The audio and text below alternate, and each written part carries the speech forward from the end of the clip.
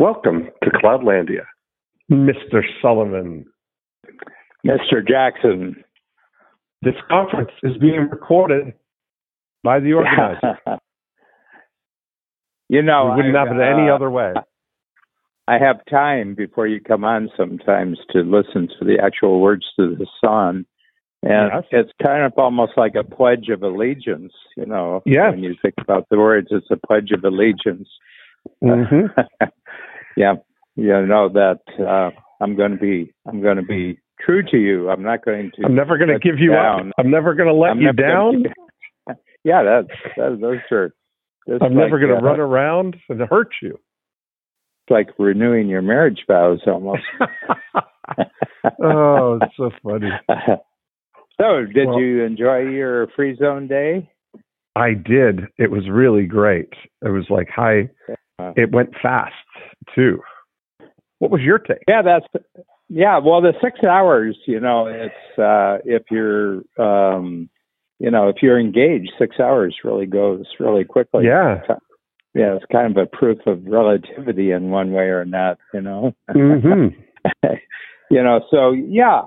Well, I was really pleased by the response to VCR, your vision, capability, and reach, because people came at it from a lot of different angles. That first I had a big insight. Go ahead. I had a big insight on that I observed what you observed. And it's funny that people who are, reach-centric were crystal clear that reach is the most important thing.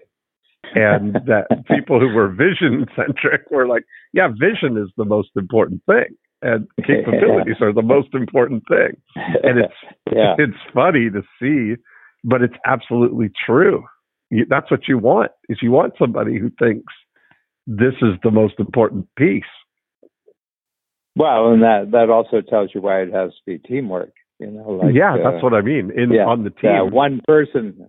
Yeah, I've been reading. It's very, very interesting. I've really come across one of those rare authors that you want to read everything the person has ever written, and his name is Tim Wu, and he's a professor at Columbia University in New York City. Yes.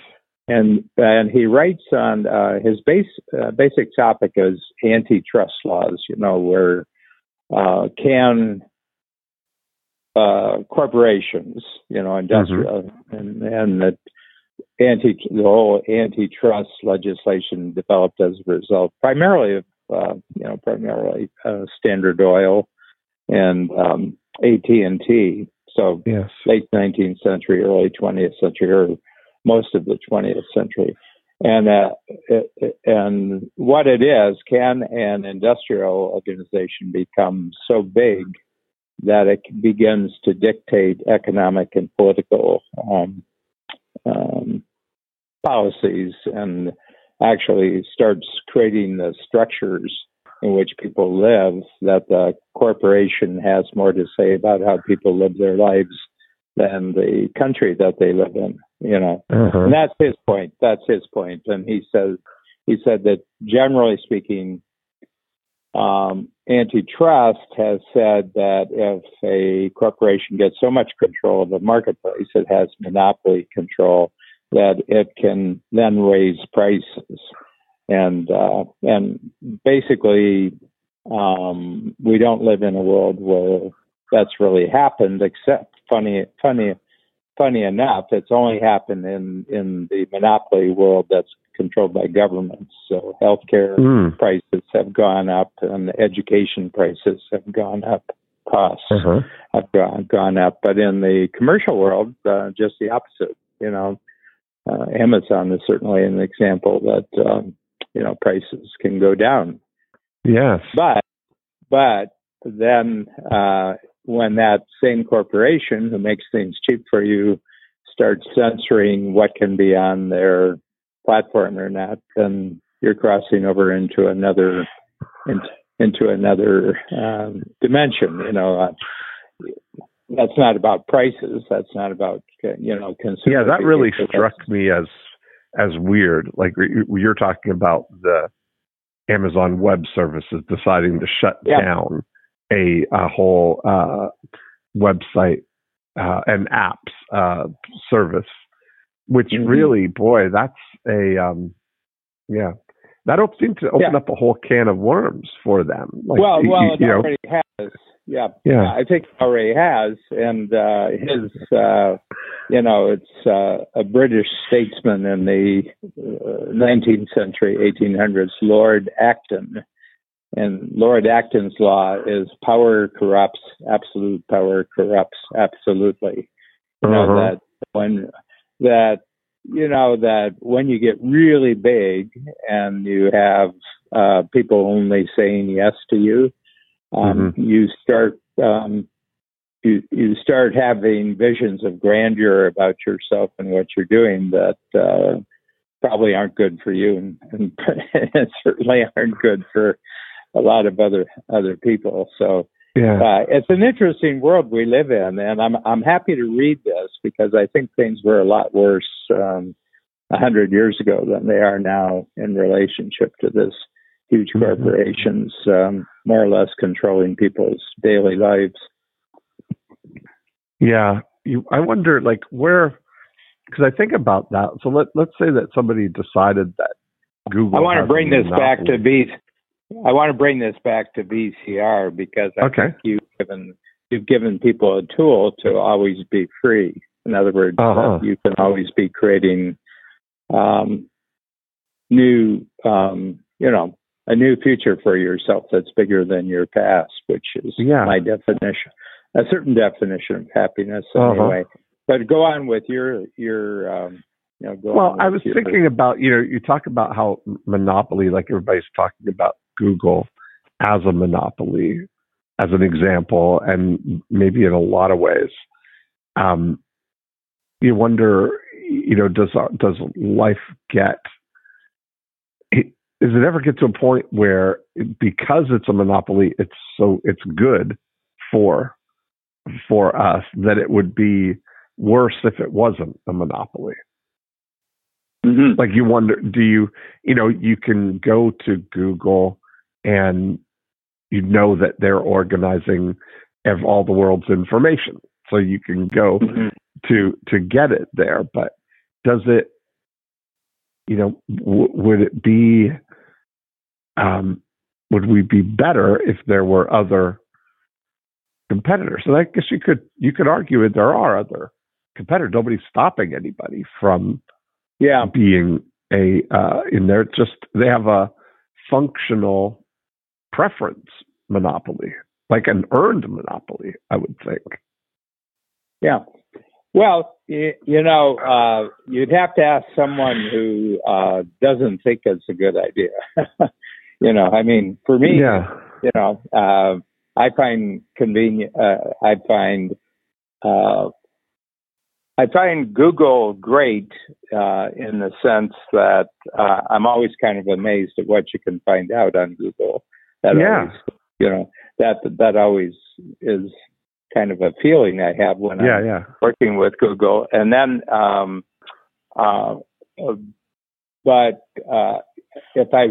because the way I use Google is I'll think of a question and I just go and I punch it in, and then all sorts of articles come up in response to my question. And sometimes I wonder if I put in a question 10 ways that Google is destroying the world, whether they'd find any articles for that. Page 80, or they'd be on page 87. I see what you're saying. Yeah. Did you mean 10 ways Google's making the world better? Yeah. So I mean, I'm really skeptical about where. I'm skeptical that people who have total power also have nothing but good intentions. Yeah. And so. But it comes down. I always think about Milton Friedman to Phil Donahue when he was talking about greed, and wouldn't it be better if things were fairer? And Milton Friedman said to him, where do you propose we find these angels to come and organize society without regard to self-interest? I don't even trust you to do that, which I thought was the best. You know, I don't even trust you to do that, Phil. I mean, that's part of being human self-interest. I think the big thing that I, what I like, about basically my understanding of how the U.S. is constructed, going to the Constitution, that it doesn't trust anybody. That the basic document of the United States doesn't trust the president, doesn't trust House of Representatives, doesn't trust the Senate, doesn't trust the Supreme Court, doesn't trust the states, but it gives each of them power.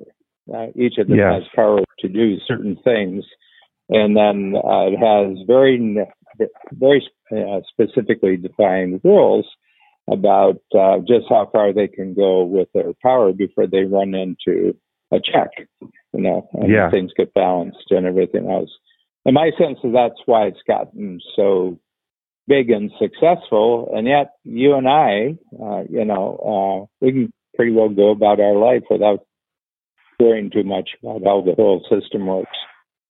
Right. Yeah. But the thing I love about your vision capability and reach is that any individual who takes the time to inventory what the various components of their vision are, both personally and business-wise, and then short range, medium range, long range, and then we'll inventory all the capabilities they already have access to, their own personal, organizational, and things they have collaborative capabilities, and then thinks about all the networks and systems and platforms for multiplying their impact out in the world.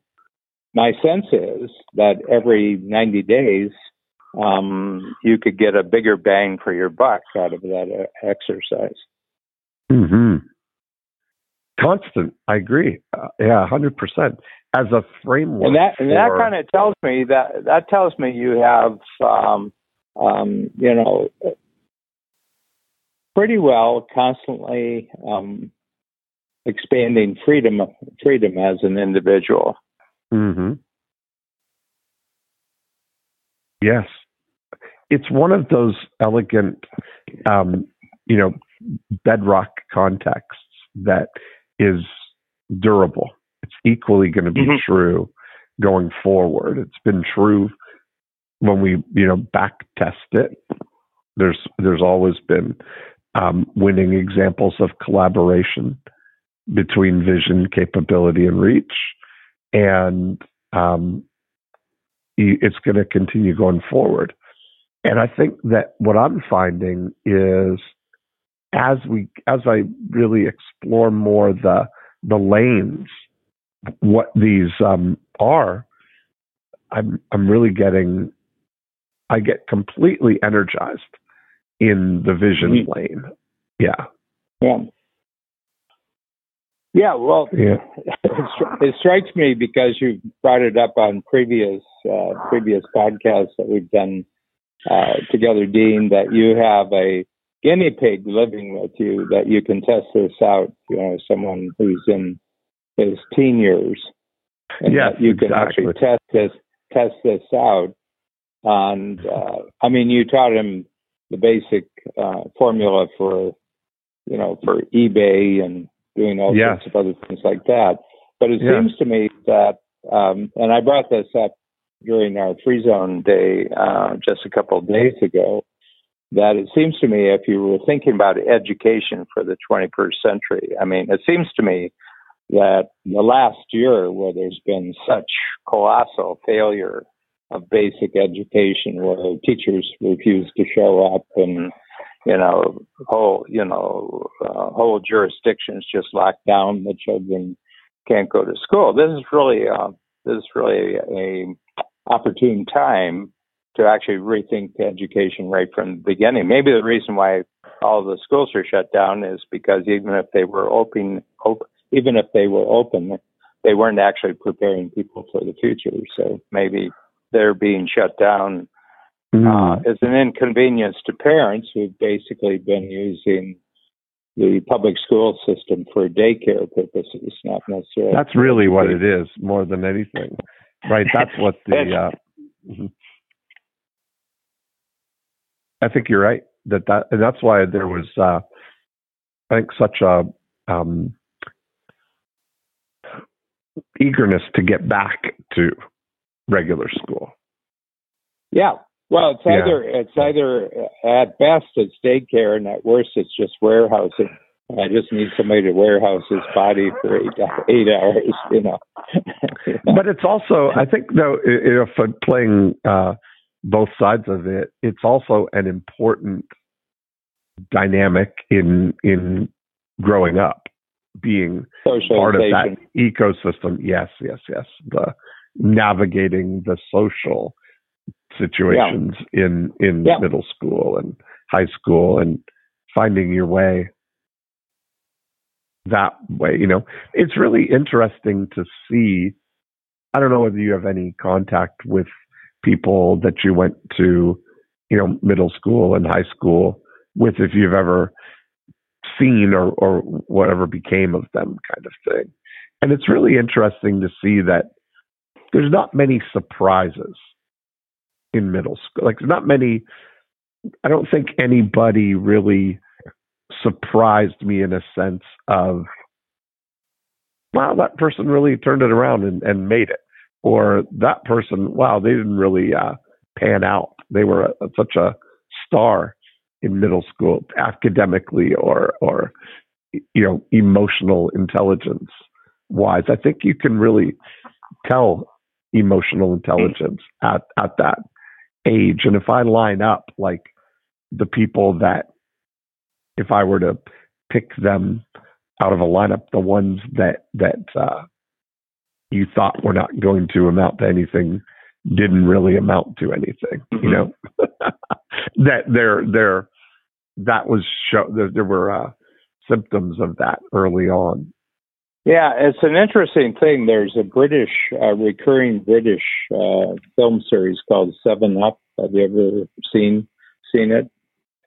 No. And there's been 7 of them so far, and they're done every 7 years. And they follow the same group of people. So it was done, you know, somebody had an idea of, hey, let's go to the zoo, and it was either a zoo or it was I think it was a zoo, and it was a it was a school of 7-year-olds, and they were on a day trip to the zoo, and they interviewed them. Okay, and they're you know, about half and half women, girls and boys, and they seemed kind of like each other, you know, like 7-year-olds. They seemed kind of like each other. And then they went back and they interviewed them again when they were 14, and you could see they weren't like each other at 14. And then they did it at 21, 28. I think they're up to 49 now. And some of them have died. Oh, really? And some of them refused to, you know, be part of the project. But the three that surprised me the most were the two of them who moved to the United States and one who moved to Australia. And they seemed a lot happier than the ones who stayed in Britain. Wow, that's really interesting. Is that on, would that be on Netflix, or where would I find that? Yeah, just punch it. Well, here's my suggestion, Dean. There's Google. Google. That's right. Go to this. So that's Google. If you go to that service and punch in, you know, where can I, you know, where can I get the videos for the 7 Up series? It's called 7 Up. Is it the number 7, or? I think it's S. I think you know. Yeah. I don't know. Yeah, I mean, you can do some testing right in the moment. It's free. It's free to test. Yeah. Oh man, Dan, have you seen have you seen Let Me Google That For You? No. There's a website with, and it's the initials of Let Me Google That For You. So LMG, that.com. And you type in 7-Up in the British series in the search bar, and then you press search, and it records the thing and brings to the answer. And you can send that video to me. It's like, let me Google that for you. It's the perfect thing. Yeah, I mean that's really entering into the dimension of sloth. Oh man, it's just so funny. How little do you actually want to do in life? Yeah, right, exactly. But anyway, I think you'd have to kind of be into it, because they ask them all, but it's very, very, they just ask them about what their lives are like and what they thought their life was going to be. But it's a very fascinating what's called a lawn study, because they've stayed with it. And I suspect that it's been taken up by other movie makers, because some of the original movie makers may be, they may have died. Yeah. But they kept it up, and it's fascinating. They've got something going, and probably the interest in it would get renewed at a certain point. And but it was very definitely that you could see the class divisions very, very, as you went from one 7-year period to the other, you could see the class divisions and the occupation divisions. Yeah. Certainly the wealth divisions and the people. But I thought it was a very fascinating series just to watch. And here's an interesting. You're bringing up an interesting topic when you mention that I think that at age 38. Okay, so age 38, I would have been. So that was 1982. That my life up until 1982 would have been fairly predictable to people who had grown up with me. Mm-hmm. And in 1982, I created the strategy circle, and I met Babs. And I don't think so. That was my first 38 years. Now I've lived another 38 years. And I don't think what's happened since 1982 would have been predictable. Mm-hmm. That's true, isn't it? Yeah. Yeah, that's really, I think I was going along the normal highway with intersections, and then in 1982, I got an on-ramp to something. That gave you Yeah. And so I think it would be very, very, and it was kind of interesting because I had a lot of contact with my family, my siblings up to 1982, and then not so much since 1982. And when I'm with them, it's all my effort to ask them questions about what they're doing. There isn't much on my side that's understandable to them. Right. Yeah, I remember you saying that one of them had come to your office and what they were shocked by what they saw. Yeah. Yeah. Little Danny. That was. Yeah, there's little Danny. Look what little Danny's up to. And and I'm still. I mean, not only am I still working where none of them are, but I'm. I mean, what lies ahead is incredibly bigger in my imagination than anything I've done up until now. Well, that I guess this is where you could say your vision met capability in 1982. I guess, right? I mean, yeah, totally. Yeah, totally. Because you would call Babs a capability for sure for you. Wow. Yeah. Yeah. And, I mean, it didn't really take off. Probably, I would say things grew, things were good, things were looking great, but probably as a one-on-one coach. 10 years, yeah, 10 years after 1982, then things really started to take off. Yeah, right. And I've just been going back and forth on our numbers. And this is an interesting thing that someone who had been in the program for 15 years, I talked about this, I think, on Thursday, got a hold of the book Who Not How and immediately signed back up for the 10 Times program and brought another person who had not been in the program since 20 years. He had not been for 20 years, and he's coming back. Okay. Wow. And that's just because of the book, just because of the Who Not How book. And I was just looking, so you could pretty well consider them new registration. Sure. They're not like renewals because 10 years and 20 years. Right. Yeah. And so the one who came back, I know within a year will be in the Free Zone program just because of what he's doing. Nice. And I was just thinking of the economic value of the book in terms of bringing people to the Strategic Coach program, just in terms of two people who had been in coach and are coming back. So it's and that's the reach of the book. Mm-hmm. So that's the reach of having those little bottles with messages and spreading out the world's ocean. Yeah.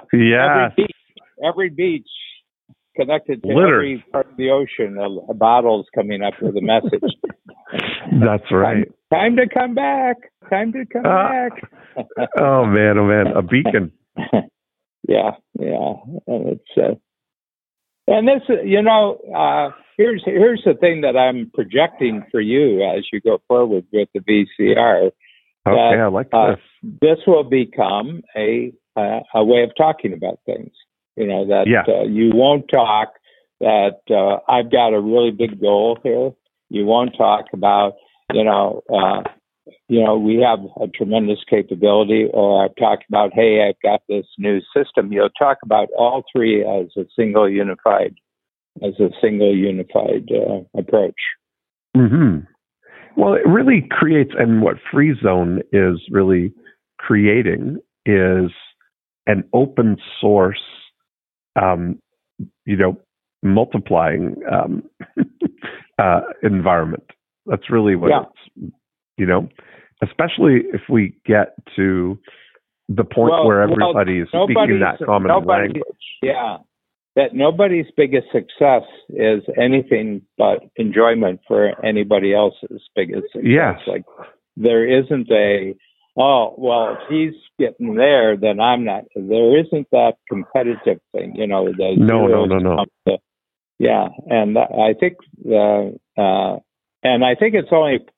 I think you can only even talk about that in 2020. You couldn't have talked about this in 1990. Right. Yeah. And I think you're right, because it's so much easier to seamlessly collaborate. It's easier now, I think, to be able to just provide one portion of that equation. Yeah, you can really specialize based on your unique ability. Based on your passion, your unique ability, you can really specialize and know almost not out of hope, but with total confidence. I know there's, if I have a vision like this, I know the C and the R's are out there. Yes, that's exactly right. And you didn't know, and you did not know that in 1990. Yeah. Yeah, and I find it now like I have total freedom on realizing that I don't have to develop the capabilities on my own, or even on my behalf. It's really the latest I've been thinking is that it's so much. It's really good for me. It was kind of like Charles Koch, like the idea of of developing my vision, my tools, my ability to deliver results through other people's capabilities, and that's it's good. I feel free, Dan, in this. Like I feel like a weight has been kind of lifted in a way of not having to feel like I need to, buckle down and develop the capabilities to build my organization, or that you're deficient in some way because that's the big thing. I mean, we're doing the book, The Gap and the Gain, and I had said, a great. Do not, do not measure who you are against some sort of ideal. Measure it against. Here's where I was 3 months ago. Here's where I am today. Yeah, and that's it's the only thing that keeps you safe. And I had a great conversation with Ben here in Winter Haven a couple of weeks ago, and then we talked again the other day on the phone. But he's got the first draft done. Yeah, he's almost finished. He's almost finished with it. Yeah, and he's he really goes as deep as he possibly can. He really, really wants to know what's at the bottom of this whole thing,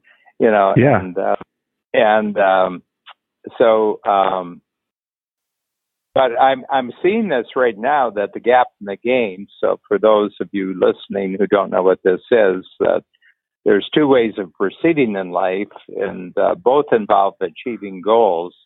But the question is, when you've achieved a goal, what do you measure your achievement against? Do you measure it against an ideal that you have for yourself, or do you measure your achievement from where you started? If you measure it against an ideal, you'll have a feeling that you haven't accomplished anything, because it's like measuring distance against the horizon. You're always the same. The horizon's always the same distance away. So no matter how far you went, it seems like you didn't do anything. But if you measure from where you went, you feel like you've achieved a lot. And if you're going to do this for a whole lifetime, which of these two methods would you choose? Yeah, right. Yeah. It's so great. I choose happy. Yeah. Did you do you remember ever reading or hearing in the 90s, there was a guy, Bob Beal, wrote a book called Stop Setting Goals. But he would talk about the idea of being a problem solver. Mm-hmm. No, I don't remember. I don't remember him or the book. So, okay, well, that was an interesting. That there's some dynamic that some people, myself included, are not as much goal setters as get more energized by solving problems. Mm-hmm. And that's kind of it's an interesting thing when you talk about when you think VODA, when you think about vision, obstacle, transformations. That's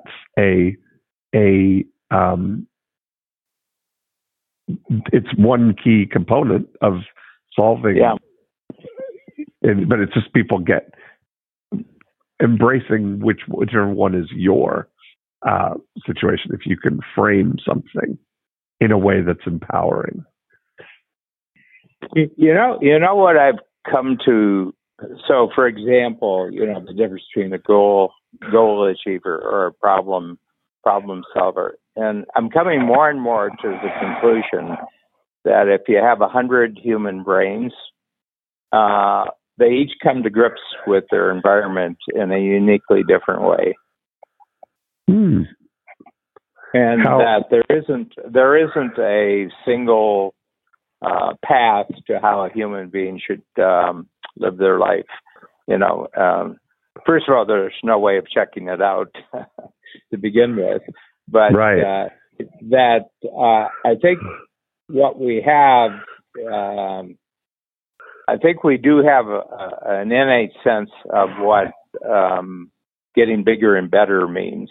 Like I think an individual, we get a sense probably very early in life when there's all these big creatures walking around, you can't walk, and then one day you can walk. I think you consider this as bigger and better when you go forward. And then there's all the rest of life, where you see things outside of yourself and you strive to, gain greater capability. And you probably have a picture of yourself in the future doing something that you can't do now.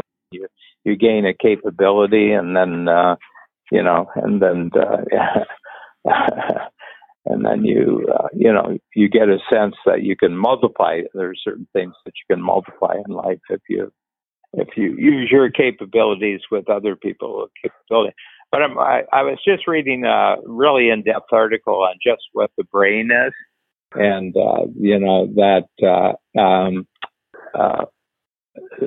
synapses are where every neuron in the brain is connected to every other neuron in the brain, and it's totally unpredictable which ones will be connecting and where they're going to fire, in which order, and it adds up to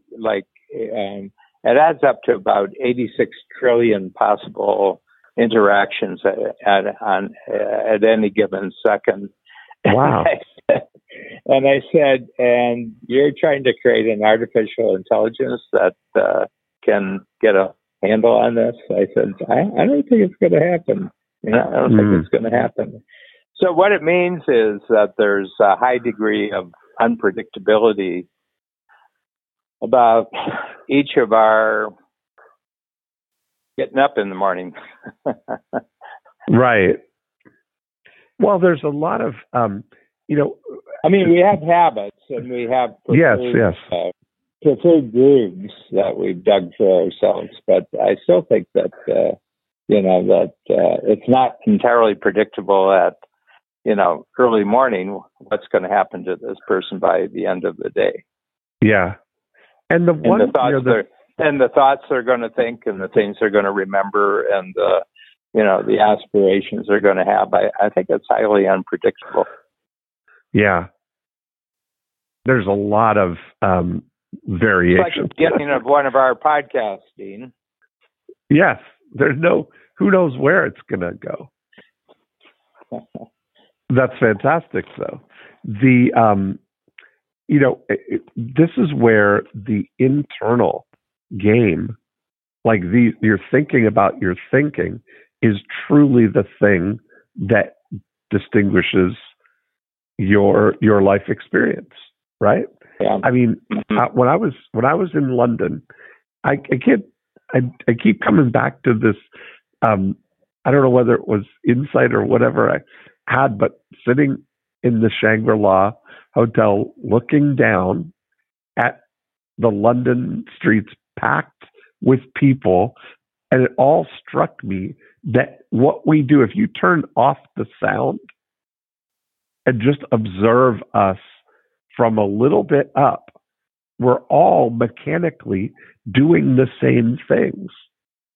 And you realize the importance of what, the story machine that we're playing out in our heads.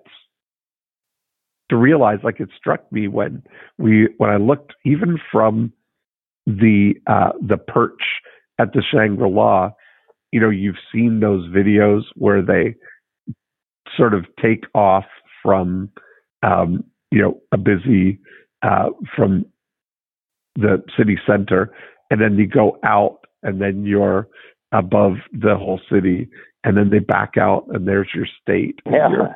You're in the whole thing, Yeah. and then it keeps going out into the universe, and you lose sight of where you are in the big picture. Meant to show you really how, in the big scheme of things, insignificant the drama and the life story of what we've got going on in our heads is. Yeah. In the big picture. It's yeah, I think amazing. that's an interesting thing, because I noticed that as the knowledge of the solar system, and actually even being away from the planet, the first time they shot a photo where somebody could actually shoot a whole photo of the planet, that was a big deal. That was I think it was, what was it, Christmas 1967 or something like that. I think it was 2 years before the moon landing. Right. Where they circled the moon right at Christmas time, and they came around one side of the moon, and the Earth was in complete sunlight. The big blue marble. Big marble, and I think it had a huge impact. First of all, it's the first time we've ever seen it. Nobody had ever seen it before.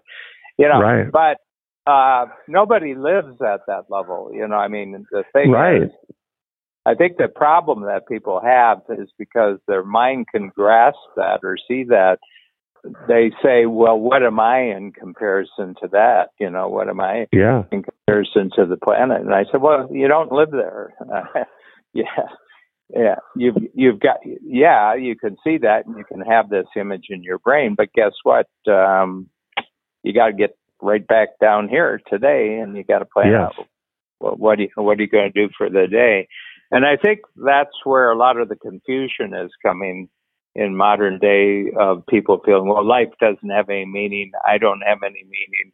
What can I do, and everything like that. I said, you're misunderstanding the difference between what you can think about in your brain and what you can focus on to actually get done with what's available to you today.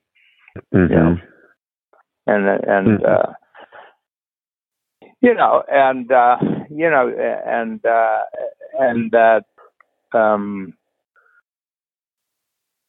people, that's why I think your VCR is so important, is because VCR is your inventory. This is a practical inventory. You can actually put anything from column 1 together with anything in column 2 and anything in column 3, and guess what? You'll produce something that's bigger and better. Yes. Anyone's, and the combination of them. Yeah. How are you thinking about this? What have you observed, or what's your thoughts for how this applies to you? Well, first of all, I'm I did the exercise for, the sample copy for the exercise on Thursday, and I went through, and I said, and one of the things I've realized is that I just don't have kind of like Dan Sullivan goals, what I have is a lot of goals that a guy named Dan Sullivan is part of a team who's doing this, and we're doing it, and we've got these capabilities. And last year has been a great demonstration of that, of just me with the team plus Zoom, and how much we've achieved out in the world. Yeah. So it's I have a vision, I have a team, then I have an organization. We have a program, we have coaches, we have a couple of thousand entrepreneurs, and we have Zoom, and everything's gotten better by putting those three things together. Two of them were great before, but the addition of Zoom has made everything better. I would agree with that. Mm-hmm. And that's why when people, I I don't know about you and all this talk about going back, but I'm not going back anywhere. Right, exactly. You say, oh, it'll be so good when things are back to normal. I said, oh, well, we might as well say goodbye right now. Don't you love your commute now is just, walk next door. There we go. Yep. Yeah, I just have to be careful not to trip on the stairs, but outside of that, right. there's no problem. Oh, that's so funny. Do you know what? Yeah, though, talking about which, there's a funny photo of the president falling down 3 times on his way up the stairs. I saw that. Yeah. Yeah, and I sent Tucker Max and I talk a lot about that topic, and I said, battery life less than 50 hours. Oh my goodness! And because I sent him one about 2 weeks ago, and I said battery life less than 100 hours, and I sent him another one, battery life less than 50 hours. Oh boy, that's going down. And I said, there's making a mistake, and then there's making a mistake as president of the world walking up Air Force One. That's a more serious mistake. Yes. Yeah. But Tucker had a grandfather, and he said it's almost like watching his grandfather. He said, well, one of the things that happens with dementia is that you lose a sense of where your feet are. Yes. And you lose your balance, you lose your sense of, you start drawing back in because the brain, what happens when, you start losing your cognitive abilities, the brain kind of pulls back everything, it sort of abandons the forward forts and starts retreating back to the inner forts, Yeah. So you don't have the same use of your outer limbs and your sense of balance.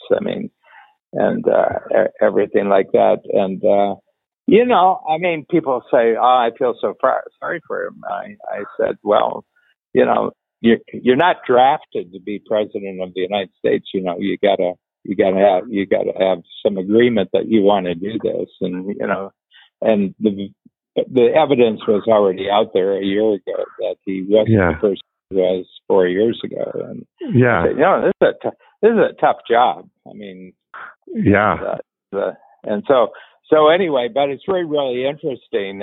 But I don't think it's really about him. I think big changes are happening, and he just happens to be, a symbol of what probably isn't going to be the future. No, that's so.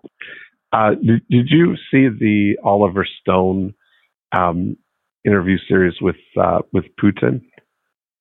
No. Oliver Stone did a documentary where he just did an in-depth interview with Putin, and he mentioned how he's seen many presidents come now while he's been in power. And he said, talking about Barack and talking about the whole George Bush, all these guys think that they're going to make change, that they're good men and they've got good intentions. And then when they win, when they're elected, they get in the office, and then the men with the suits come and tell them how it really is. And that's the end of any change. That's really what's happening, Yeah. Well, the other thing is that they were kind of bought into the system before. See, I think that the thing that scared everybody about Trump is probably the only person who got to the White House without any IOUs at lower levels. He never had a lower level, and I think that's why it was so disturbing to the men in suits. Yes, exactly. That's pretty funny, though, right? That's, yeah. somebody said that it's hard to know when Trump ever had a supervisor. Right. Looking back, so he was just kind of, he was just what would you call that? A rogue something. Yeah, what would you call rogue. It? Yeah. Is There's, I mean, a guy like, first of all, the kind of deals that someone has to be president, or to be like, he became, he was like a senator at 29, I think, like 29 or, well, no, yeah. He couldn't have been at 29. I think you have to be at least 30 to be a senator. So, but he was, and then he gets elected president. So that's, he was vice president for 8 years. So, yeah, but he had 34 years. And I don't know if have you ever been to Delaware? Have you ever been to Delaware? No, I have not. Well, it's a corporation that looks like a state. Okay. It's DuPont. Is that what it is? Okay.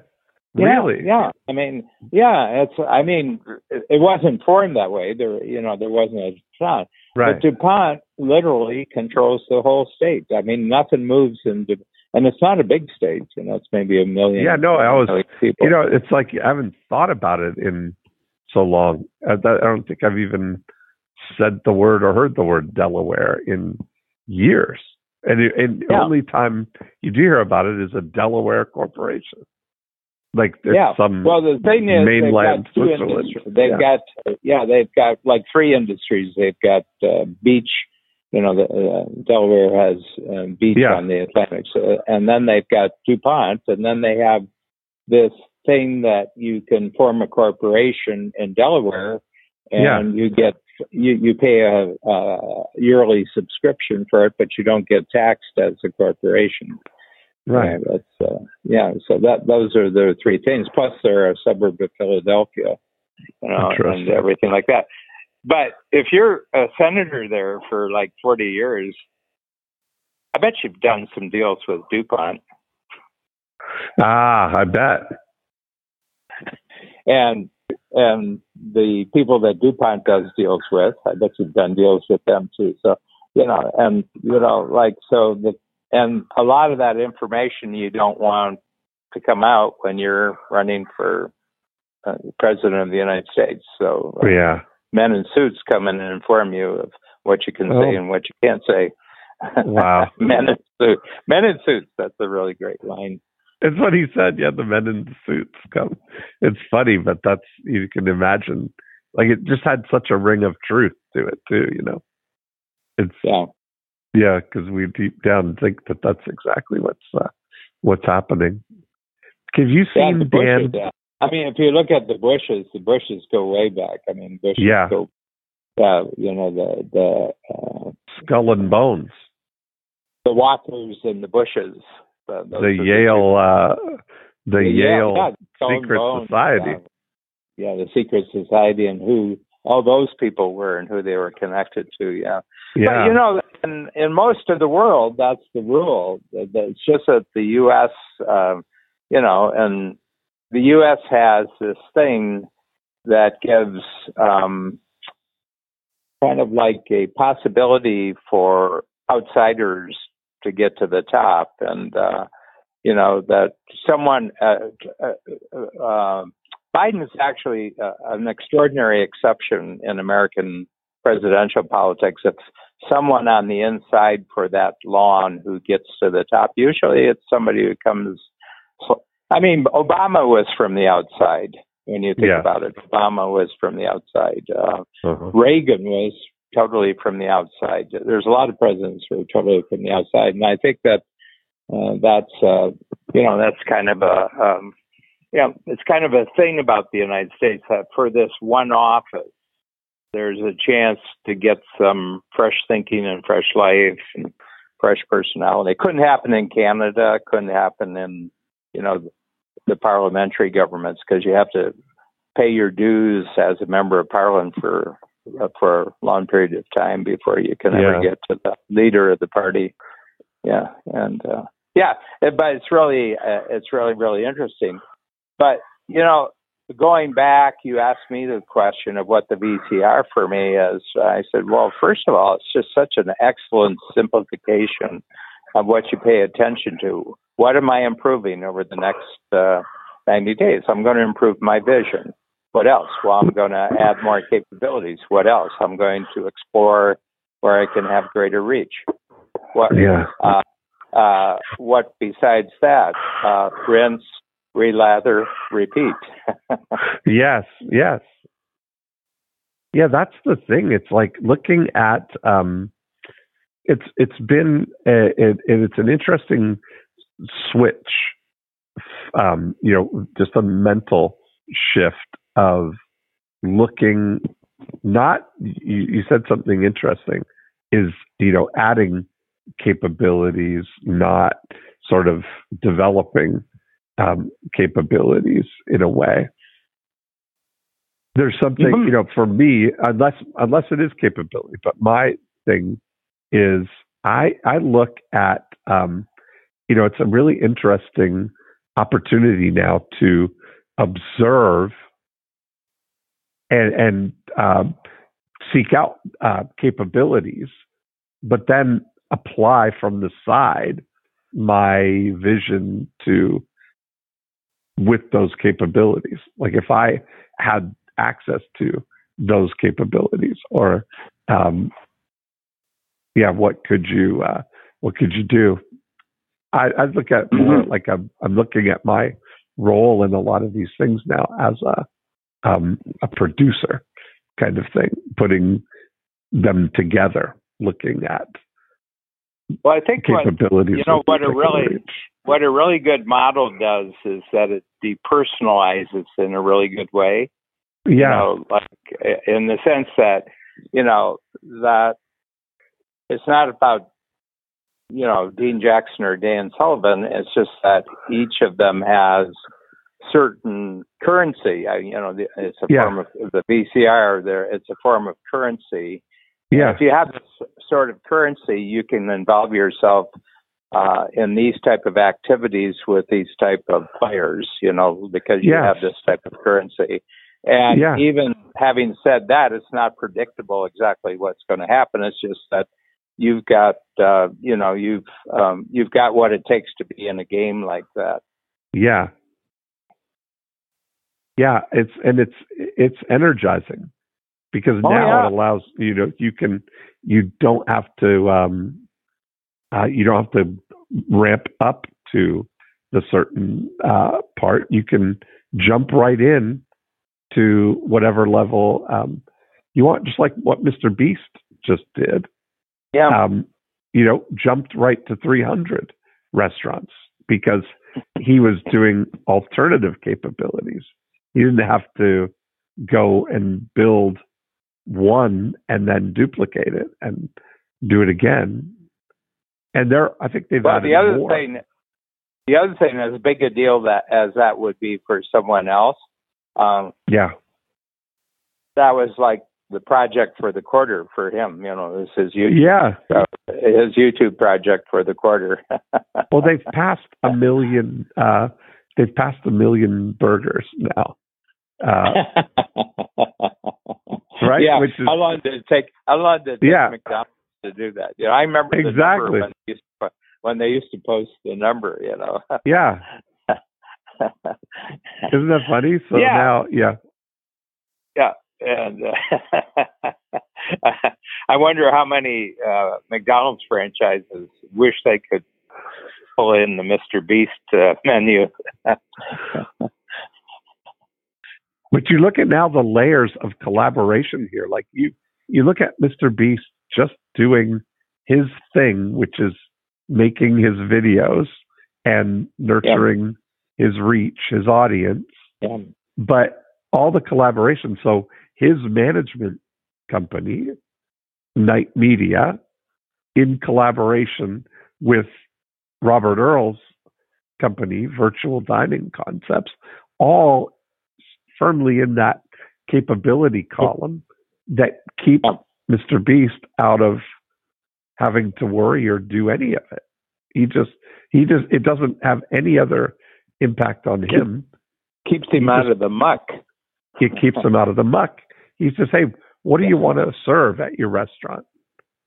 Well, I want cheeseburgers, and I want this kind of cheeseburger and this chicken sandwich. And what kind of fries do you want? Well, I like crinkle fries with some seasoning on them. And what kind of logo? You want your logo on there? Yeah, all he has to do is check, sign off on the vision, and not get involved in any of the capability. Yeah. It's just like Kylie Jenner with her. Yeah. It's almost like the we've lovingly called my my whole organization is around embracing my bovinity and allowing me to just be the cow that makes the milk. And we call this, we call the interaction between me and the processing plant. The middle step is the milking shed. So they just need to, they just take Jimmy, Mr. Beast, they just take him into the milking shed and extract his vision, his milk. Yes. And then they take it into the processing plant and make it all happen. And if his organization's like mine, he's not even allowed in the processing plant, No. Yeah, I mean, it's interesting because I have a sense that, and this is from experience, but things I've read, that actually things that happen before 40, before you're 40 years old, well, you wouldn't see them the way that we can see certain things now, since we're beyond. And it's the same thing with Kylie Jenner. And but what each of these individuals does after 40 is of extreme interest to me, because there's great parenting, there's great family fortunes, there's great connections, there's great role models, there's great things and everything like that. And I notice, especially with the entrepreneurs, that usually the decade of between 30 and 40 is your toughest decade. And it has to do with the fact that are you just a really great product of where you came from, or are you actually going to be something on your own? Are you actually going to, and so I mean, I'm interested in this because I'm just about twice that age, and 70s were the shits as far as I mean, that was the decade when I was in my between 30 and 40, and it was just it was, I mean, hands down, of all of the bad things that have happened to me in my life, by far the majority of them happened between ages 30 and 40. And then after 40, I'd held out, tough times, but I'd held out to be me. And then on the other side, I got the rewards of me. And and so it'll be interesting to see. I mean, with these super successful phenoms who are, in their late teens, early 20s, and everything, to see where they are. So you're going to be 77 this year. 77 in May. Yeah. And I'm going to be 55. So this is our Yeah. I think you're a little younger. I think you're a little closer to me for a week or two, and then I pull ahead again. Right. That's right. That's right. That's funny. Yeah, the whole I've quite enjoyed. I think that my 50s are going to be the VCR is timelessly good. Yes. I think it's timelessly good. It's good to I'm going to hang my hat on it. Yeah, I think it only gets better. Yeah, I'm going to hang my hat on that one and trace everything that I do going forward on increasing, competence of combining the VCR formula. It was so funny the other day. I don't know if you noticed the little kerfuffle between me and Kathy Davis. And I'm saying, what was? I said at the bottom it should say copyright and trademark Dean Jackson, and it came back. Yeah. And I had specifically stated that, and my editor had looked at it and called and talked to our legal thing. Said, no, it's got to be Strategic Coach. We're in trouble. We've gotten in trouble with this. and the problem was everything was at the last moment. If I had gotten the materials in a couple of days early, I could have talked it through. And I said, this is special. I said, it isn't going any farther than, free zone and everything. The other coaches aren't going to be coaching this, and, and we're not publishing this outside. So you do it. But it was so funny because I got overruled by my own team, That's interesting, right? Like, I get it but I get that that's an important thing. Like, I don't imagine that there's been other situations like that. So I feel honored by that. That's great. Yeah. Yeah, but I think at the bottom of the blank one that just had it sort of had it right, but on the official one with my, my sample copy and everything, and so I got overruled. And anyway, but we're getting close to the conclusion of my major litigation adventure, so we're probably within a couple months of that being over. So anyway. Oh, good. And yeah. And but it's sharpened me up about this, and I'm very, very interested. And I was talking to my my intellectual property lawyer, and after the conversation, I said, I know more about the importance of this regarding intellectual property law than he does when talking about non-fungible tokens. Yes. I think non-fungible tokens is the ultimate intellectual property law protection. Mm-hmm. Yeah, certainly, because the minting process is digitally like timestamped. So that's certainly the first.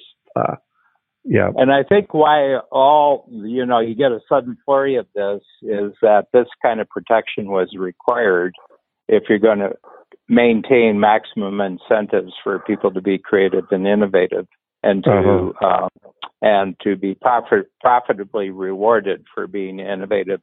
And if you don't have protection for this, it's a disincentive, not a motivation. Yeah. Anyway, I'm paying attention to it, but this will be a good. This will be a good thing. These are my thoughts about that. But that's the dispatch from Cloudlandia today. This is my data packet for today. Yes, I love it. Okay. Awesome, Dan. I'll have to let you know next week because we may be going up north to our cottage, but that doesn't really matter. That doesn't really matter because we have really good internet up there now. So that's perfect. Good. We actually have Elon Musk up there. It's new. Satellite. Nice. Satellite, yeah. And somebody I know up there said it's really great. It's really, really great. So they're already getting I forget what it's called, Skylink or what? Yeah, wow, the world's getting smaller, isn't it? This is great. Yeah. All right. Or bigger. Okay, Dan. I'll talk to you soon. Have a good week. You too. Bye. Bye-bye.